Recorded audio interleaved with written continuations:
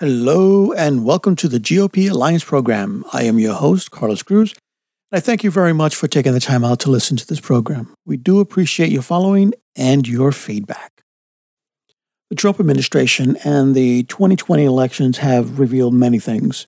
In doing so, the state of Georgia passed legislation to make the state's election process more secure, accessible, and fair.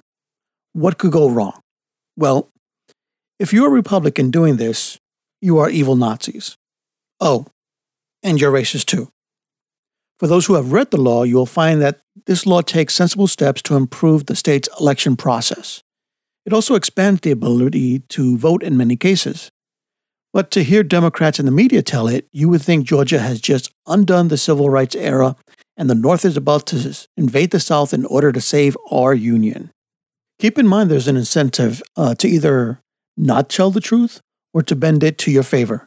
This is all part of a political scheme for the Democrats to stay in power for generations to come. America is the golden goose they don't want to let go, and they have been inching their way toward their goal for the last 100 years. We're basically looking at a period of a modern-day version of a political battle of the bulge. They know they can't destroy us, but they can try to beat us into submission to negotiate a peace on their terms. They can smell how close to the finish line they are, and Trump scared the hell out of them as well. Trump gave them the motivation they needed to really start pushing their agenda. Now enter Lieutenant Governor Mark Robinson. The Lieutenant Governor is an embodiment of the American dream. He was the ninth of 10 children and grew up extremely poor. His father was an alcoholic who routinely abused his mother. Thank God she was a strong woman of faith who valued hard work. This would be on display after her husband died and she was forced to take on the reins of sole provider for her children, while only having a 5th grade education. This is what the progressive left fears second to God. This lieutenant governor is all about common sense conservatism, protecting the life of the unborn, defending the Second Amendment, giving parents back control over their children's education, standing up for law enforcement, addressing veterans care, and enacting election reform. On Thursday, Lieutenant Governor Mark Robinson, by the way, did I happen to mention Republican Lieutenant Governor Mark Robinson is the first of African ancestry to hold that office. For you progressives out there, that means he is a black man.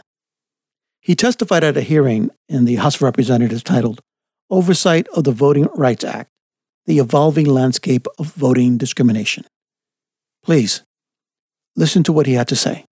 You see, I'm the first black lieutenant governor of North Carolina, and I hail from Greensboro, home of the Woolworth sit-ins, an epicenter of the civil rights movement.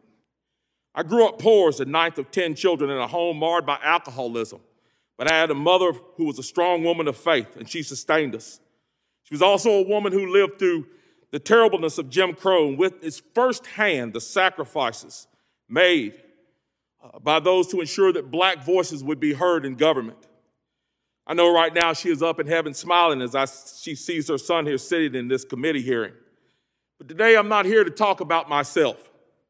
I'm here to talk about voter discrimination and election integrity. The subject of this hearing is the evolving landscape of voter discrimination, and it certainly has throughout our nation's history.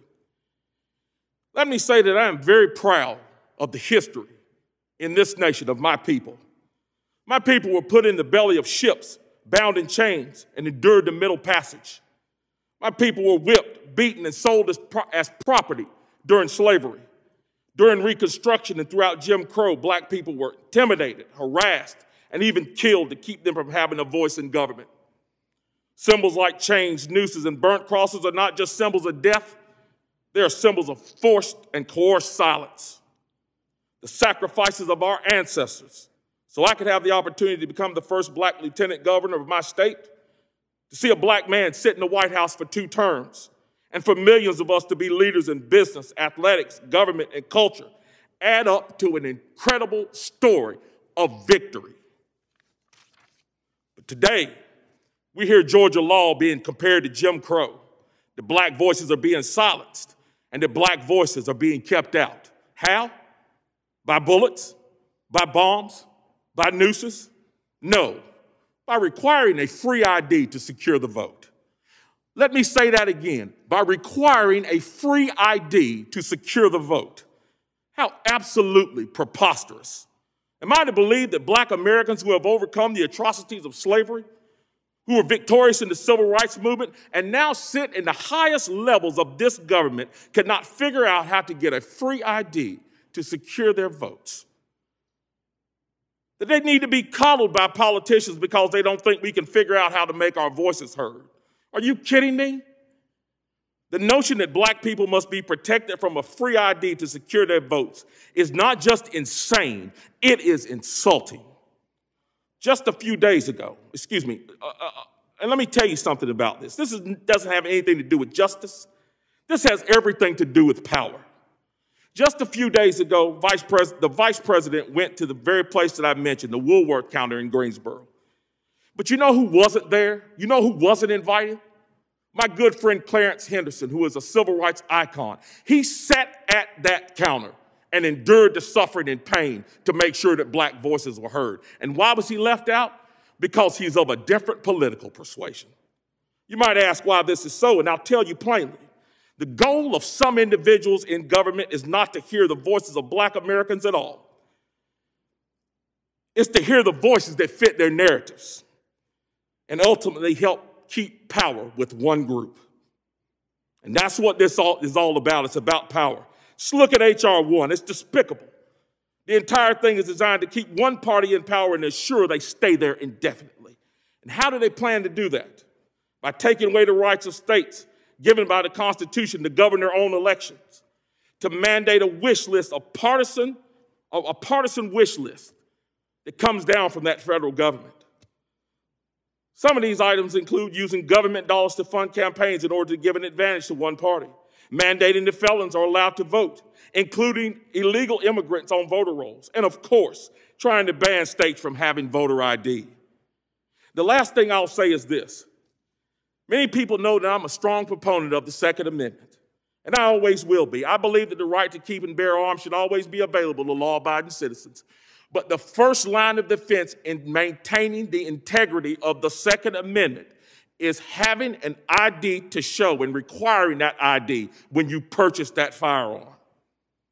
In the same way, I believe that voter ID is our first line of defense for protecting the integrity of the right to vote. And that's what this should be about. It should be about integrity, not power. Thank you.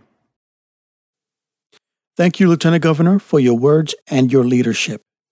We here wish you and your family nothing but the best, lots of success on your future endeavors, and may God grant you with showers of blessings. We are going to leave it here for now. We'll be back in your feed shortly with more coverage, analysis, and updates. Thank you for listening to the GOP Alliance program, unifying our Republican community while preserving and promoting our identity, attitudes, values, and knowledge. It's always been about faith, family, order, justice, and freedom. If this is your first time listening to our show, please go back and listen to the others we have. For our returning listeners, thank you for listening. We really do appreciate you and your feedback. Thank you for listening, and I look forward to having you on our next episode.